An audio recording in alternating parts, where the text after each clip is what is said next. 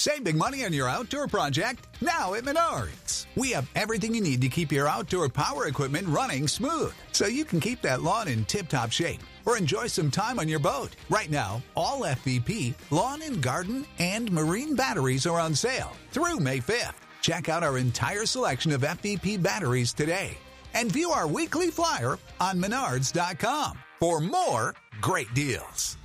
Save big money at Menards. This podcast is sponsored by Skylight Calendar. Let's be real. Running a household can be exhausting and chaotic. And finding the perfect Mother's Day gift, it's not exactly a no-brainer. Until now. The Skylight Calendar is the best way to organize the family and give everyone, especially mom, some peace of mind to enjoy the things that matter most. The Skylight Calendar is a smart, touchscreen calendar that keeps track of and manages the chores, dinner planning, groceries, and to-dos for the whole family. The Skylight Calendar automatically syncs each family member's digital calendars and displays them all together on one color-coded touchscreen. It even doubles as a digital picture frame, so you can finally share all those special moments that are just sitting on your phone. As a limited-time offer for our listeners, get 15% off your purchase of a Skylight Calendar when you go to skylightcal.com/easy. That's SKYLIGHTCAL.com/easy. Get 15% off your Mother's Day purchase now at skylightcal.com/easy. Hey, I'm Sarah Bivens. And I'm Matthew Bivens. And this is the Doing It at Home podcast, the only podcast dedicated to empowering, loving, and honest conversations around home birth. What started as a fun way for us to document our own home birth journey has turned into a platform for sharing birth stories, resources, and education with the goal of empowering mamas and families to make the birth decisions that work best for them. Plus, we get into the antics, breakdowns, and breakthroughs of our own experience of marriage and parenthood. All right, you ready, babe? Yep, let's do it, mama. Hey everyone, welcome back to the Doing It at Home podcast. Thanks so much for being here. As always, thank you and acknowledgement to our podcasting family, the podcasting network that we are a part of, Parents on Demand. Highly recommend you download the app if you have not already. It's available in Android and iOS. So just check out parentsondemand.com. There's a link in the show notes as well for you. And you can listen to our show along with every other show that is in the network. And we're talking covering all bases of parenthood from preconception to later on in parenthood life. They got you covered. So go check it out. And ways you can support the show, connect with us. Of course, there's all of our social media platforms and our Facebook page and private Facebook group. But by purchasing Doing It at Home gear through our shop page, that supports the show, keeps the lights on, so to speak, and helps us maintain because podcasting ain't free.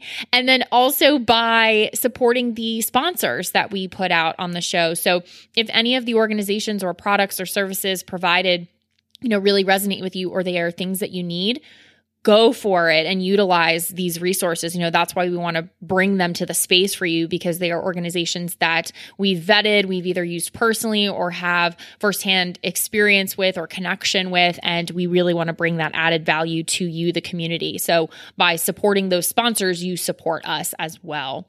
So those are the little announcements for today. And then we have our birth story, actually birth stories. So it's really cool. Today, I'm chatting with Amelia Page. And Amelia is one of those awesome instances of Instagram connections becoming IRL, in real life connections. Although we haven't met physically face to face, we got to have this conversation and we've been in touch over other things as well. So there are a lot of things that we could have covered in this, and we did our very best to rein it in and pack in a summary of 4 of her birth stories. So Amelia is the mom of 6, and 4 of her children were born at home. So we get little snippets and little summaries of each of those 4 birth stories and kind of what led her into home birth. We talk about having a big family and a lot of the conversation that comes up around that. We even touch on circumcision a little bit, which is something I don't think we've talked about a lot on the show. So we chat about that a little bit. And then really cultivating your inner space and that inner work that is so valuable when it comes to being a mother, preparing for motherhood, sustaining and empowering yourself through the experience of motherhood. And it's just a really beautiful, magical conversation, as is Amelia, beautiful and magical herself. So thank you to Amelia. I know you're going to love this conversation. Here's a quick word from our sponsor, and then we're going to dive in. Hi, Amelia. Welcome to the Doing It at Home podcast. Hi. How are you? Hi, I'm great, Sarah. Thanks so much for having me. This is going to be a blast. I know. I'm so excited. I feel like we have great synergy, great connection. We could talk offline about a bunch of things that could become podcast episodes. But for today, we'll try to keep it in the realm of babies and birth and things that are relevant to this space. So we'll do our best. We'll make sure the rabbit trails come back to home birth. Great. Awesome. Well, why don't you kick us off on this journey with sharing a little bit about you and your family and let us know who all's involved here. All right, here's the team roster. Yay! Well, I'm Amelia. My husband, Dalen, and I were high school best friends, and we've been married for 15 years now. We got married when we were 20 and 21, and within 13 months, we had our first baby, Olivia Joy, and she's 14 now. She's about to be 14. And then we had a baby. This was in 2005 when Liv was born. And we had a baby every odd year after that. So we had one 05, 07, 09, 11, 13, and 15 for the grand finale. Well, it kind of makes it easy to remember, very busy. Right? Is that helpful in terms of when you're remembering it all? Yeah, it is helpful. And I tell them too, as they're trying to find themselves in the lineup, I'm like, everybody was born on an odd year. So there you go. do the math a little bit. So yeah, right now, my bookends, Liv and Haley Kay, are their birthdays are about 10 days apart, and they are 10 years apart. So wow. All 6 of them were born within a decade. And so we're on we're on even years now. It's 4, 6, 8, 10, 12, and 14. Okay. That's how old everyone is. Yeah. So we have, and one more note, we have Liv, a girl, 3 boys, and 2 little girls. Okay. So we do have 3 and 3, but it's a little bit split up. It's perfect, actually, to have an oldest daughter. Uh-huh. And then, a trailing group of boys after that. She was definitely a companion for me over all those hard years. Oh, that's great. Oh my gosh, that's great. Okay, so then who all falls in line after Liv? Eden, my son Eden, he's my oldest boy. He's 12. Aaron is 10 and Paxton is 8. Got it. So, yeah. And then the little girls are Karis and Haley Kay is the baby. So, yeah. There's a lot of kids. Forever I've been getting comments, and I always try to come up with like polite things, but one of the things I always say is, that's what I did in my 20s. What did you do in your 20s? Well, I just had a whole ton of babies. Yeah. So. Yeah, that's an interesting thing. And maybe we're already I'm already tempted, but I'll do my best to stay at bay. But you said comments and things isn't it just so interesting, people's notes and comments on, our reproductive choices or how that all plays out. So if you don't have kids, people think things about that. If you only have 1 kid, people think things about that. And then if you have, say, more than 2 or 3, people think something about that. It's just, I'm sure you could write a book on, and you should, on all of what comes with that. But to have a larger family, to choose to have more than what we're used to seeing or what the average person would think is crazy or not crazy or responsible or, whatever all that stuff is. Right. Interesting point is that, it also depends on who's championing you, because some groups of people, some subcultures think you're just the greatest thing in the world for having so many kids.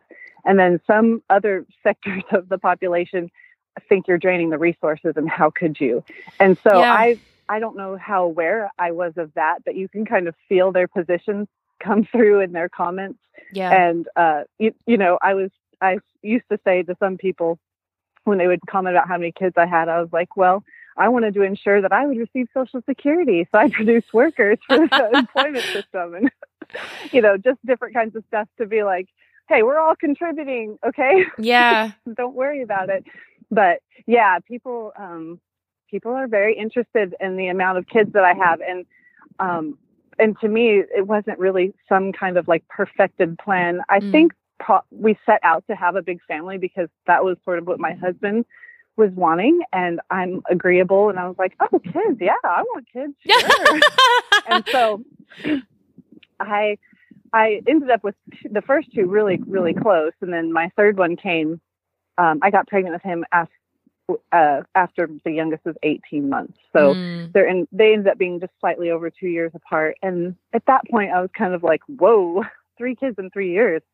This is a lot of work, and then kind of began a deep dive journey into all things, it added up: motherhood, pregnancy, nursing, baby after baby after baby. And I really got lost in that space. And so probably the first book I'll write is making the emotional adjustment into motherhood, because I floundered for years and years and years, being so exhausted.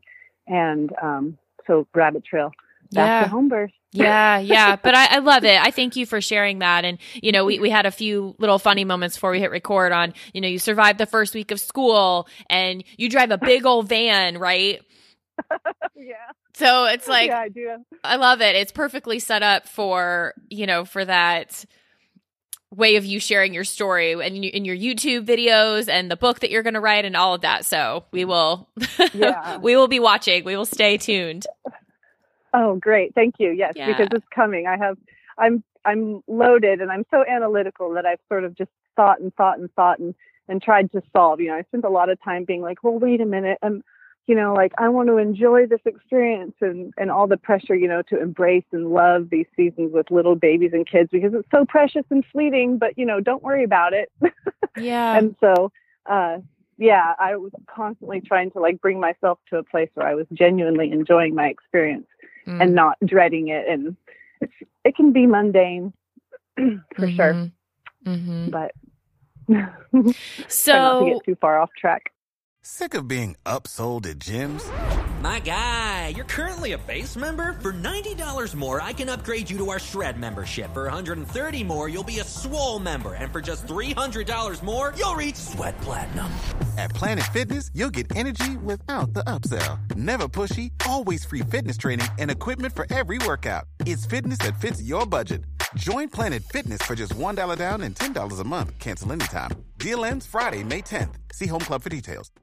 So you talked about your analytical self, which I think is a great segue. So how and why home birth became an option for you, or something that you looked at, because your last 4 babies were born at home. So what made that shift for you, or what charted that next stage for you in terms of birthing your babies?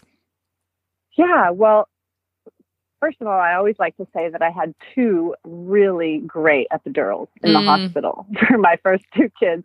And that was a really great decision for me, because I wasn't really raised around kids or babies or women who were pregnant or having babies. And so it was not a peaceful decision for me to try to make some big out of the box decision.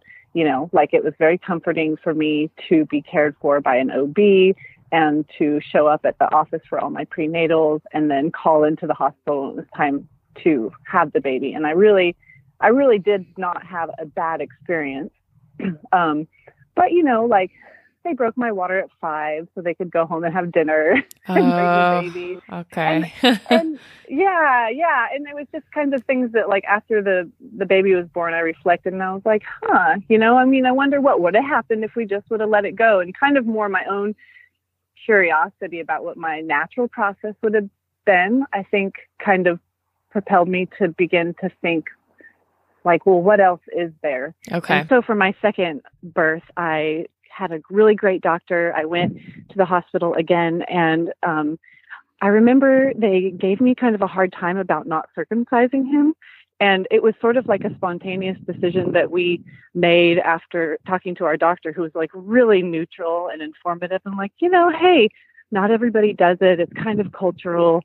And I don't know what degree of TMI is, but my husband isn't circumcised. So it was very natural for us to kind of want to like lean more in that direction, but we weren't really sold. We weren't like, it has to be this way. But I remember the nurse gave me grief about it and like put a lot of fear in me. I mean, I had just had a baby and I cried and cried and cried thinking I was making a wrong decision. And so after that experience, I was like really kind of ready to try something new. I felt a little like a veteran. I'd had 2 babies in, 16 months. Yeah. And so, a good friend of mine, after my second was born, she got pregnant and she's like, I'm going to have a home birth. And I was just thinking like, oh my goodness, who has a home birth in this day and age, with all of our access to technology. And so I ended up going to her birth and absolutely loved it. I just really loved the freedom that she had, the support that she had, and, the experience of having the baby and then getting clean. Somebody puts clean sheets on your bed and everybody tucks you in and says goodnight. And that's that. So I was sold. And so baby 3, 4, 5, and 6, I had at home. Wow. That's awesome. Yeah. I appreciate what you shared as far as part of the maybe ancillary conversation around it, but it just got you to think differently, if that makes any sense. Like when you said what else is out there, and then with some of the response you got around the circumcision decision. I know. I struggled too. Yeah, that, and that's not anything, I don't think we've talked about that on the show yet. So I appreciate you bringing that up because I don't think it has. I'll have to like comb my memory a little bit, but I don't think that conversation has come up. So I appreciate you sharing that as well for any mamas who are looking into that or exploring that for themselves or, whatever that is. Because that is tied with the birthing process as well, right? Like when you're still in hospital and they're asking you what things are you going to choose for your child, for your baby, what's the route you're going to take as far, all the things that are now out, like laid out in front of you. So to feel empowered, supported, and educated in what those choices are and that what works for you and the importance of, having trained, well-informed care providers themselves who can then support you in that. So, I like that you brought that up.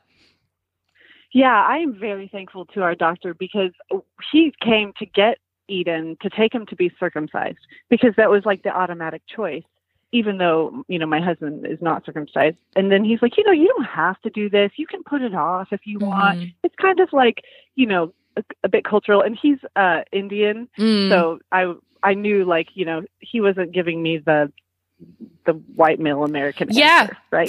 He was giving me like a different kind of perspective. And so we were just like, well then let's wait, let's hold off. Let's consider this a little bit more deeply. And I know that a lot of friends that I've had in couples will kind of wrestle with circumcision a little bit. And you kind of want to make a knee-jerk reaction decision to just do it because that's normal, and then that can solve that and that can be easy. And that's fine. But I do encourage people just to educate themselves like a little bit. You don't have to go all deep. You're pregnant. Just Google it like one time, give it a quick read, talk to your partner about it.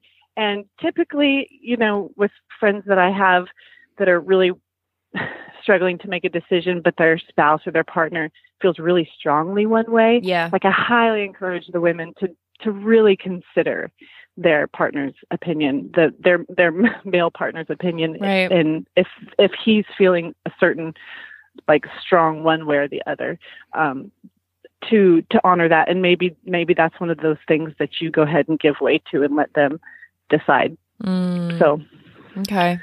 But and have conversations with other people who, have chosen each way and why and how, just to, and with love, right? Not to change anyone's opinion or anything like that, but to just understand where other people have come from with that choice. That is a whole, that's a whole can of worms and something that I had no context around that conversation. I mean, being a woman. I didn't have brothers growing up. So I just, all of that. And I'm very grateful that we had Maya first because, again, I wasn't in on that conversation probably until after having her. So I'm grateful that she was a girl because I do feel more confident and more informed going forward if we were to have a boy in the future. So, yeah. Right. And I am similar with you that it's, in that, I would not choose to circumcise. And that's just me personally.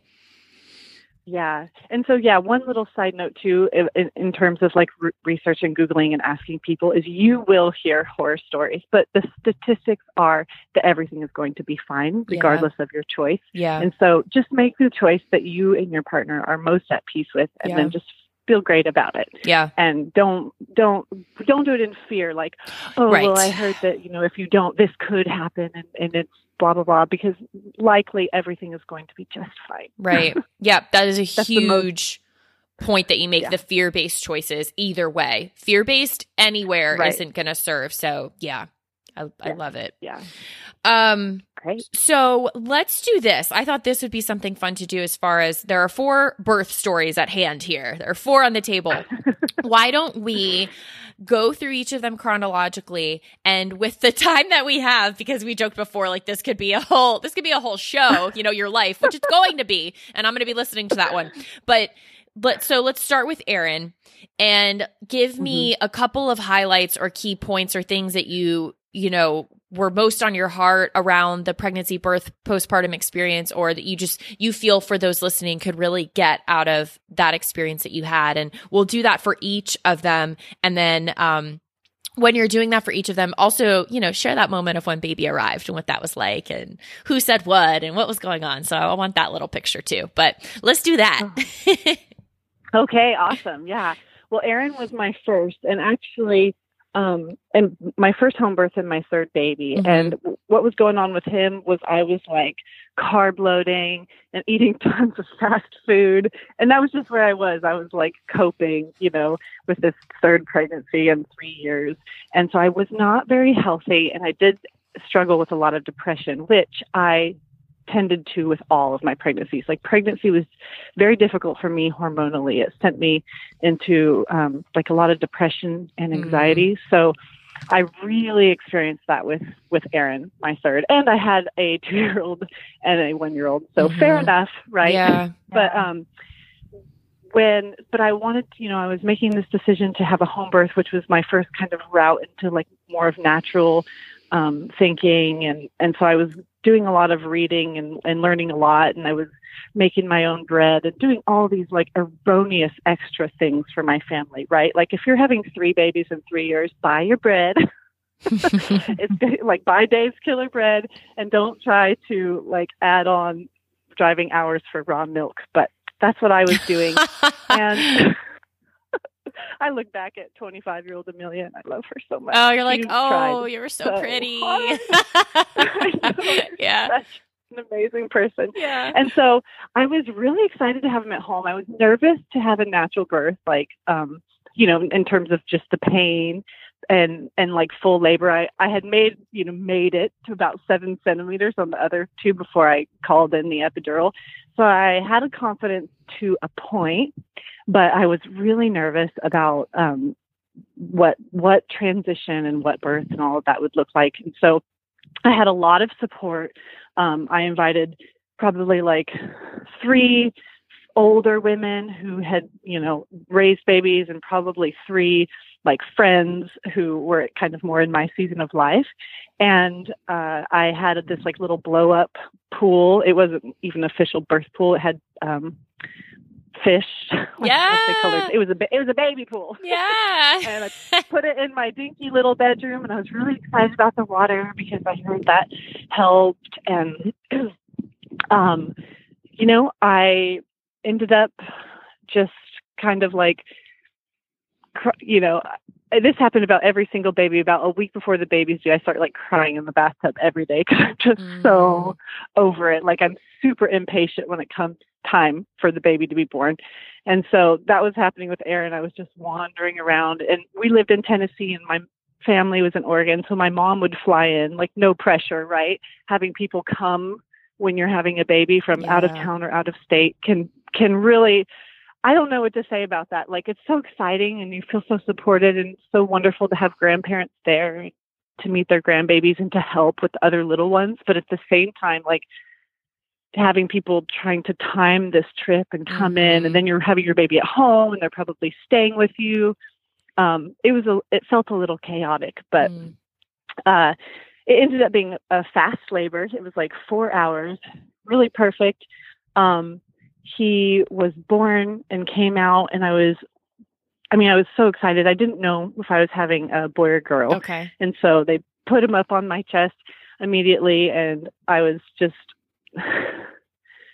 I don't know. I think that the relief of being on the other side of that experience is actually like the hallmark feeling I've had with most of my babies. And I so want to say that it was because I finally had this baby in my arms, but that was secondary to the fact that I was like, oh, I did it. I'm done. I came through. Oh my gosh. Like, that's over, because birth, it's like a mental space called my birth space, right? And you just go in there mentally, and you're going deep into yourself and transcending into this place where you're on a journey, and you can have as many people in the room as you want, but you are solo on this journey. And so I think that I feel like when the baby finally comes out, like, I'm immediately popped back up to the surface of my life.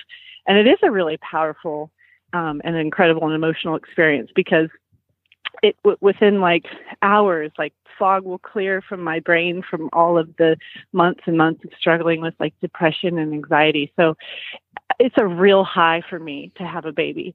And the baby is absolutely a part of that. But personally, it's just such a like exhilarating breakthrough. Yeah. So yeah, that was Erin. Yes. Yeah. Paxton, my second home birth, I was really nervous because now I knew what to expect. And so what I did is I obsessed over all the things I wanted to do differently this time, right? Just to upgrade the experience a little bit better. I was like, well, I was kind of on my hands and knees in the pool when Aaron was born. So, he came out behind me. And so with Paxton, I was like, yeah, that was kind of intense. I'm going to try doing it a different way, and thinking of all the different positions and all the ways that I could improve it. And his birth was actually very similar. It was like 4 hours. It was, it clipped along at like a really good pace. And I had a lot of people there, and he was born. And let me talk about this. I don't know if other people experienced it. I didn't know what I was having. Again, I didn't find out the gender, but I was really thinking I was having a girl. Okay. And I was really desperate to have another daughter, because Liv was 5 and she had 2 brothers, and she wanted a sister so bad.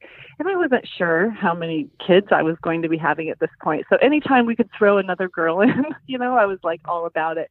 But for some reason, like, I overread into the signs when I was pregnant, and I was really thinking I was having a girl.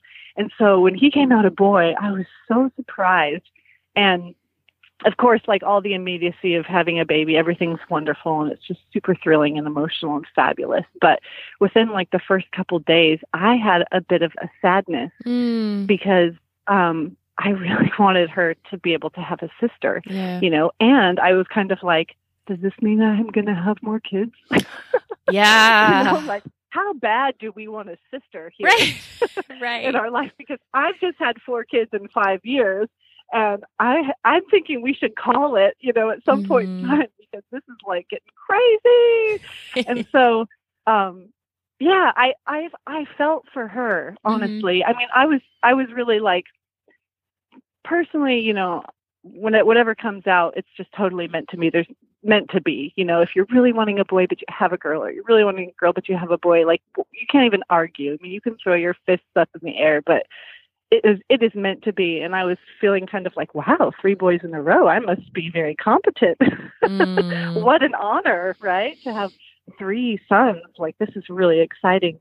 But I kind of had that sadness for Olivia, which was like an interesting emotion to go through, feeling a little disappointed Yeah. over the gender of your baby. And that happens, you know, it happens. And I think that it's okay to acknowledge it, because once you can acknowledge it, like, you'll sail right over that, that dilemma, you know. I agree. But I think when we feel secret about it or try to hold it in or feel ashamed about it, then it can kind of twist itself into other things that just aren't true. Yeah.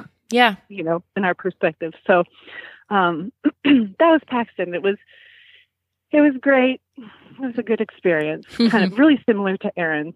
Okay.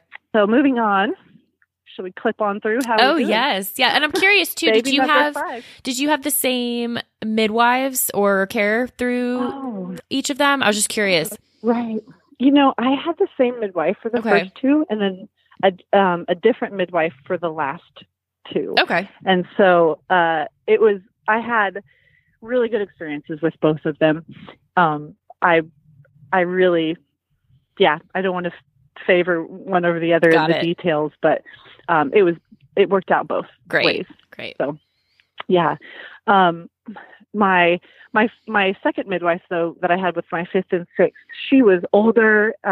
She had a really amazing assistant, and they would come to me. And so, like, it was such a great thrill to have the midwife show up. You know, I already had 4 little kids, and they were just so excited to hear the baby's heartbeat and to kind of like be a part of the process in the prenatal care. So I was really, really thankful for that addition into the experience where they came to me and all of that. So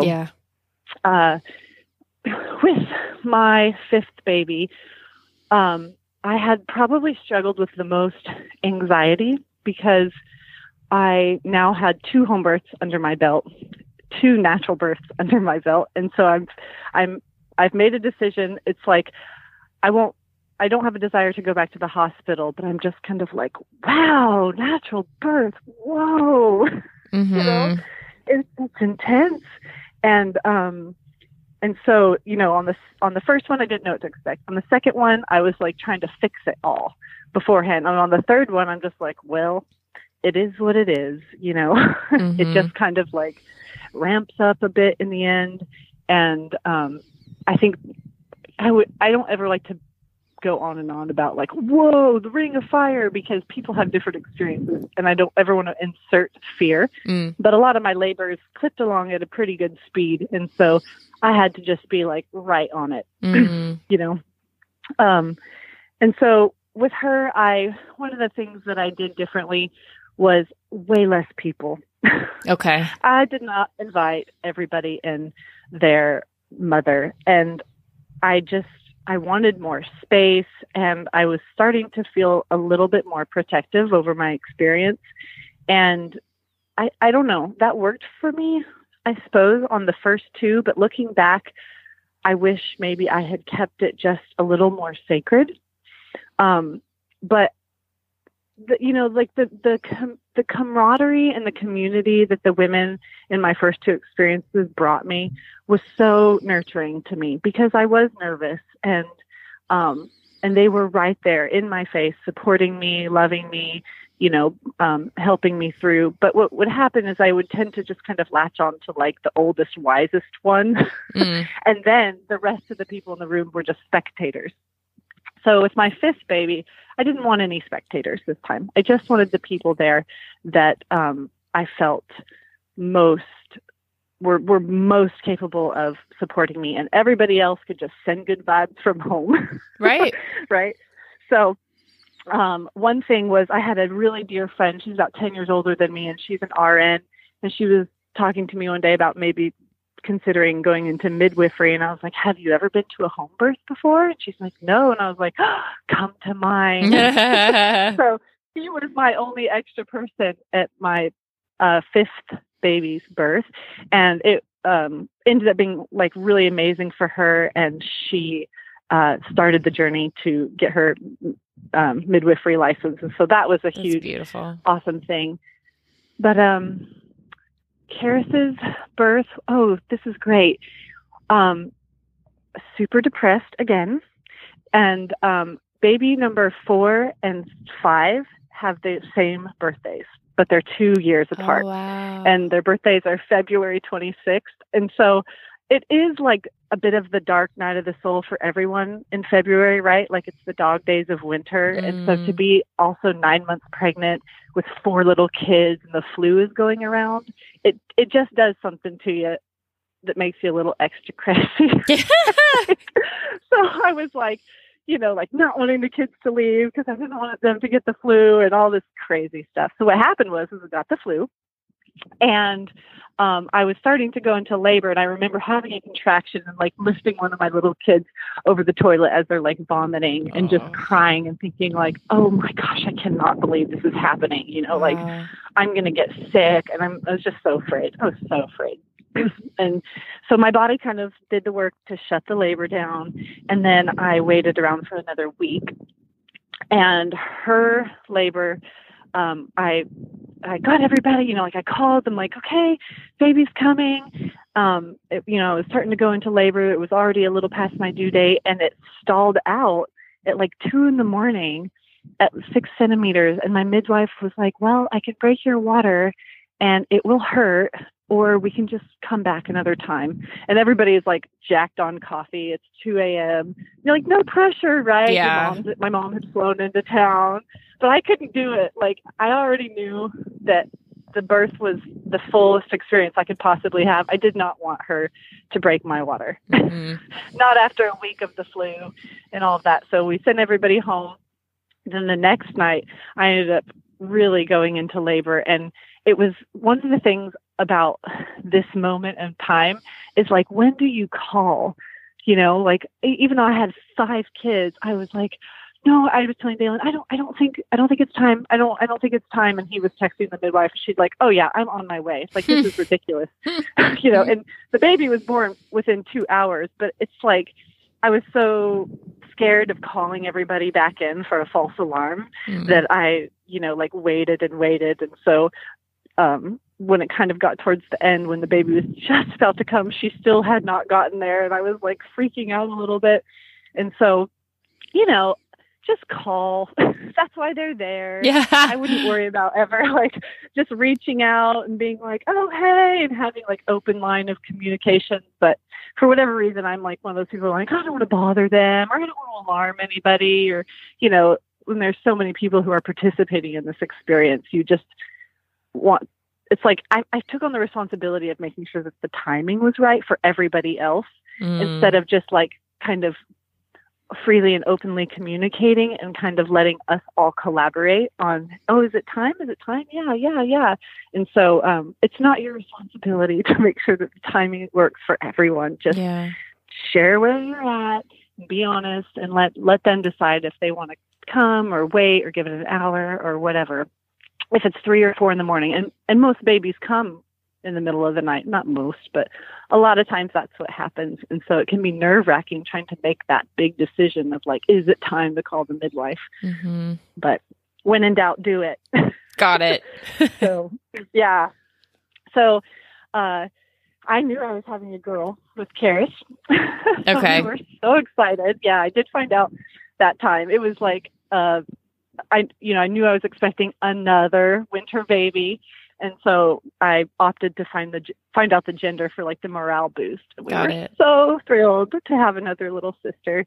And she came, and it was a really great experience. I'm not right now recalling really crystal clear, like what those postpartum days were like, but I think we were just over the moon to have a sister. I do know that she was my easiest baby. And I finally hit that point where everybody's like, what's one more? And I had Karis, and it felt like that. It felt like no extra work. She was just so easy. And so that was a really special time for us to have our first sister. And then last but not least, Haley Kay. And we lived in a house with no garage that was 1,100 square feet for 9 years. And so at one point when I was pregnant with Karis, my 5th baby, we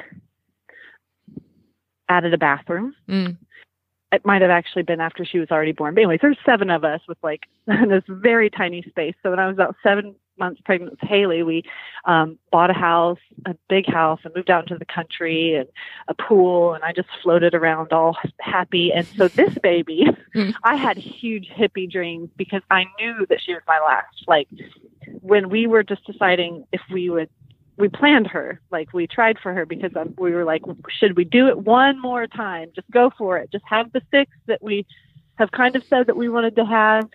And, you know, for me, it was like, do you want to go struggle with depression for another year?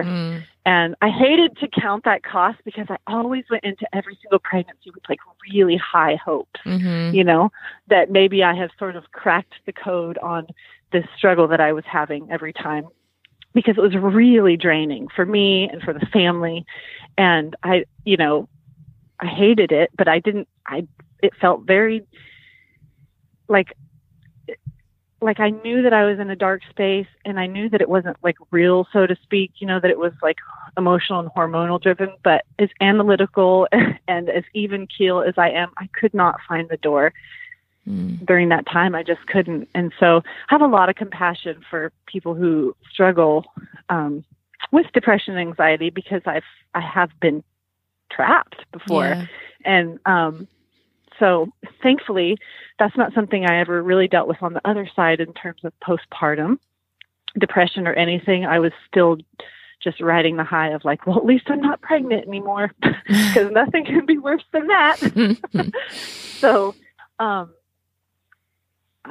lost my place with Haley. I really, knowing it was my last, I agreed, and I was like, yes, let's just go for it. You know, one more time. I can do anything for 9 months. I can do it. And I really wanted to have her alone outside. You know, I'm like, this time I'm not inviting anybody, and I don't want to have her in the water. My other 3 babies were born in the water, and I sort of felt like I loved the water, and it was kind of a safe place for me. And if you're ever in a birth pool, it's like very snuggly and very safe, and you're very enclosed, and it's a good way to have personal space and like go in. But this time I just thought, the drawback that I found with 3 water tub births at home was that it did limit my ability to move around and really feel out what positions work best for my body. And that changes as you're in labor, right? Like you might find one thing that works for like a good hour, and then it's time to switch to something else.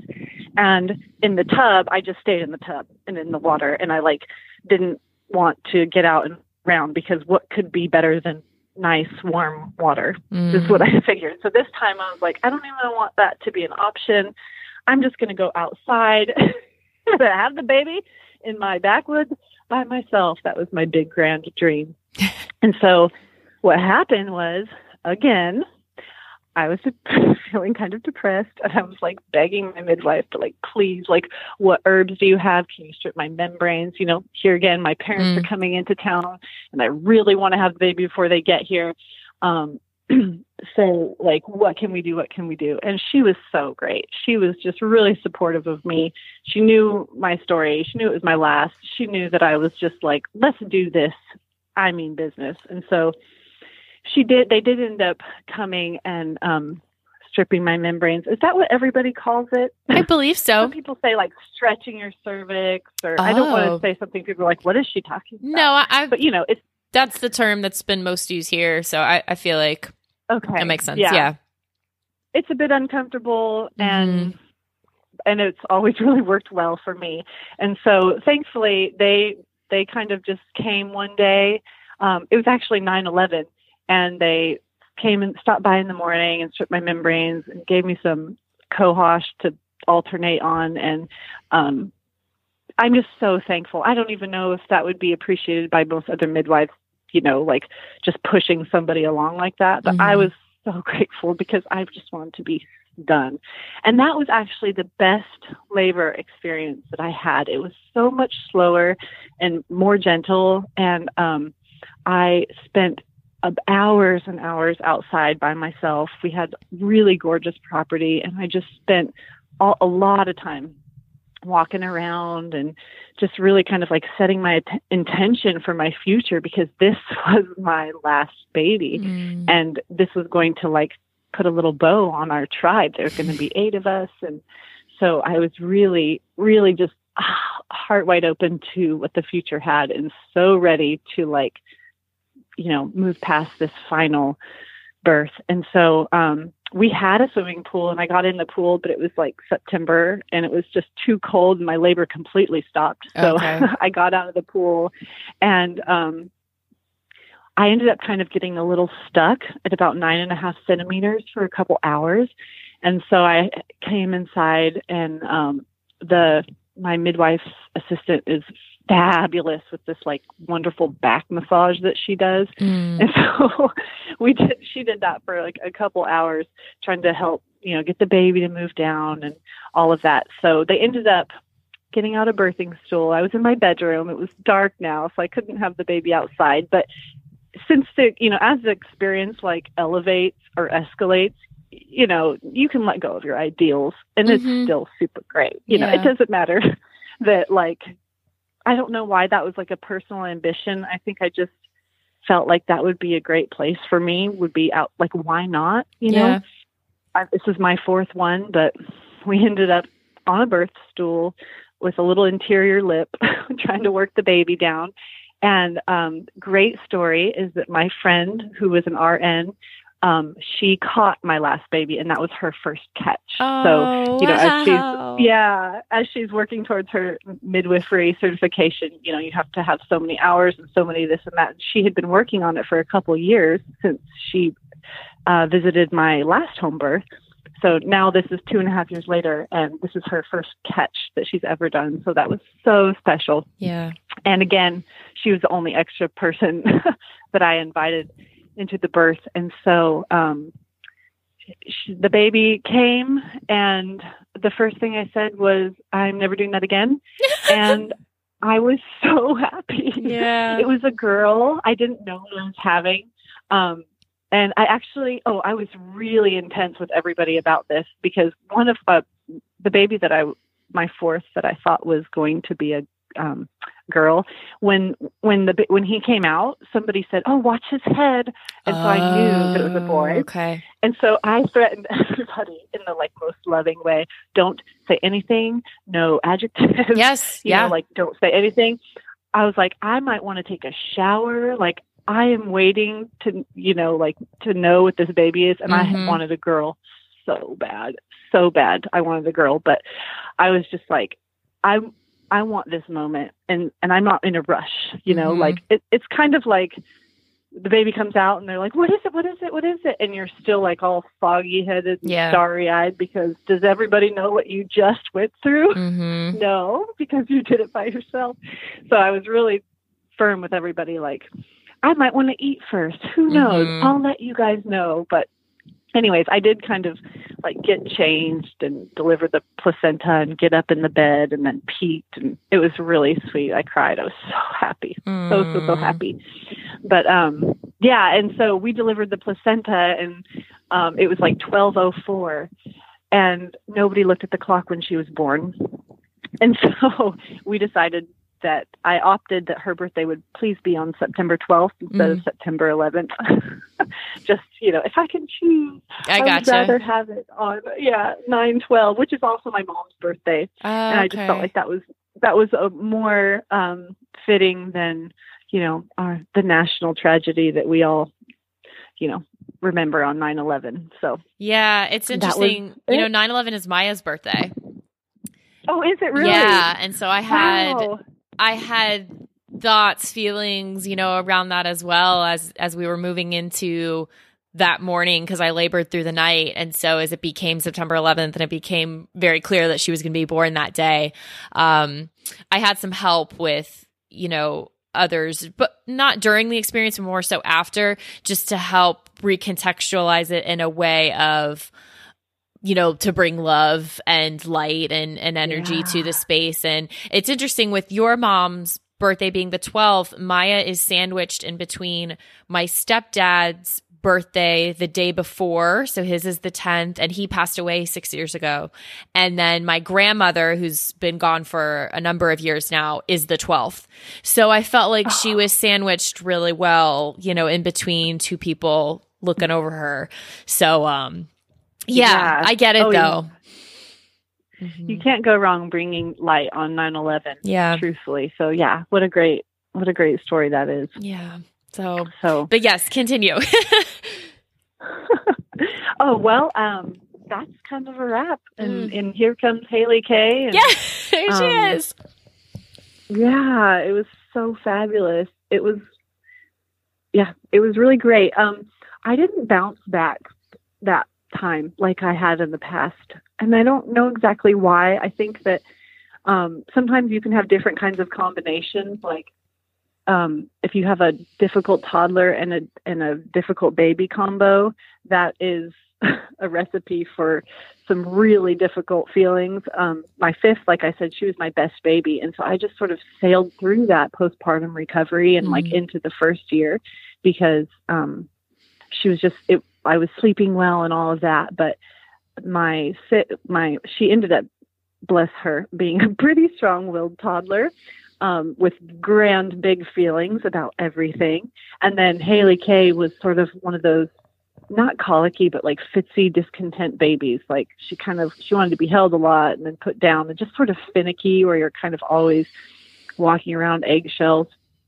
And so it felt like, although, there was so much excitement and joy for me to be done and to have done it, I had 6 kids. Like we created this family and this sort of dream that we always wanted. And it was so difficult, personally to like walk through that journey and to make those sacrifices. But it was so exciting to think that like now we get to move on to this phase of life where we're raising kids, except that, wow, it was hard. Like it was really, really hard having all 6 of them and just a little baby toddler combo for the first couple of years. And anyway, I made it through. So many other things can sometimes like build onto those difficult postpartum times because it's like sometimes XYZ comes up in your marriage, right? Or other, like, life. Extenuating life services. Yeah. Yeah. It's not like you're just in this bubble with just these 6 kids and that's your only responsibility and that's the only thing. And I mean, even that is incredible. But then on top of that, you're like this integrated citizen of the world with other things going on. Yeah. Yeah. And so, it can be a lot. It can be a lot. And that was kind of my experience after that last baby, is I had really, really high hopes and life felt really heavy for a really long time. But it was sort of ended up just being things that we needed to work through. And, like, I think feeling like we came out on the other side of having the babies sort of is like, well, now we're in a different mode of like, well, how do we raise them? What do we want? All these extra things came up, which is truly like 4 or 5 other podcasts. So we won't go too far.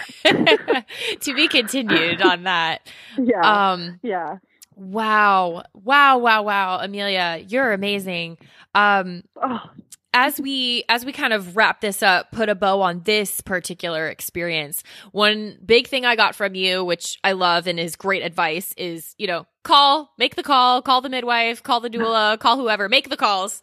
So I am totally with that. I was wondering if for mamas who are preparing right now for home birth, whether it is their first or fourth, their third or 7th baby, what you would just want to send their way or give them as far as an affirmation, an encouragement, a resource.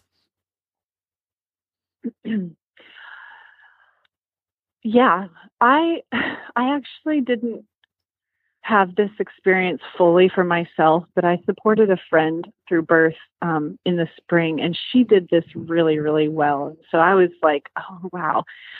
There's a lot of external preparation that has that goes into having a home birth. And it's really kind of fun, busy work, like when you're big and pregnant. It's fun to pick out all the cute outfits and to do the birth tub and make the plan and talk to everybody and all of that. But like, prepare your internal space, prepare inside of you where you're going to go, because as much support and love as everyone will be pouring out on you, birth is a solo journey, and it's an incredible opportunity to meet with yourself and your divine feminine self. And it doesn't always actually feel so woo-woo and remarkable like that. It's like kind of intense in some respects, but like, I think of all of the planting that I did in my soul while I was walking for those hours when I was laboring with Haley Kay.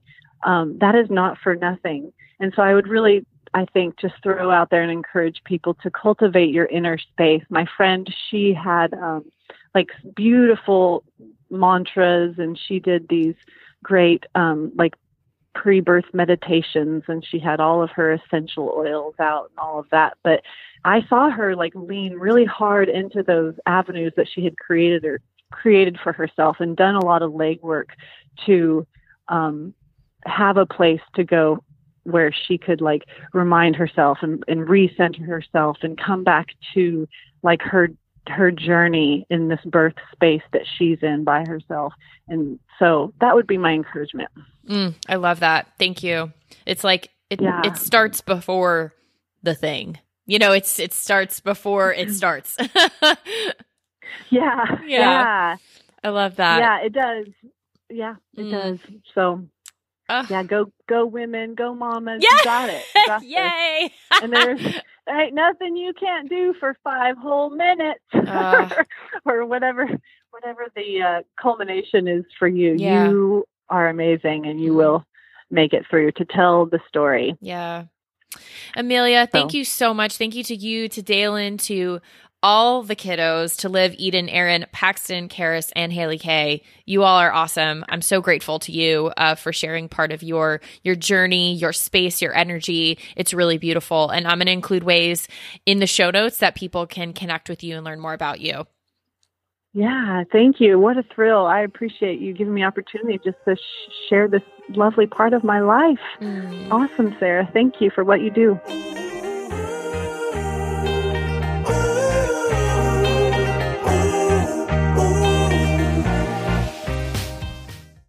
Quick note about the Doing It at Home podcast. Matthew and I are not doctors or medical professionals, and nothing we say should be taken as medical advice or opinion. If you have medical or health-related questions, please take them to a trained professional. We're here simply to entertain you with stories and conversations about pregnancy, birth, and parenthood. Does your father know you're listening to this podcast? Well, when you're done, why don't you stop by and check out a show that is 100% dad-approved. Dadages. Hi there, I'm Chad Higgle. If you're looking for useful insights and practical advice you can actually apply to work, family, education, philanthropy, and just life in general, check out Dadages.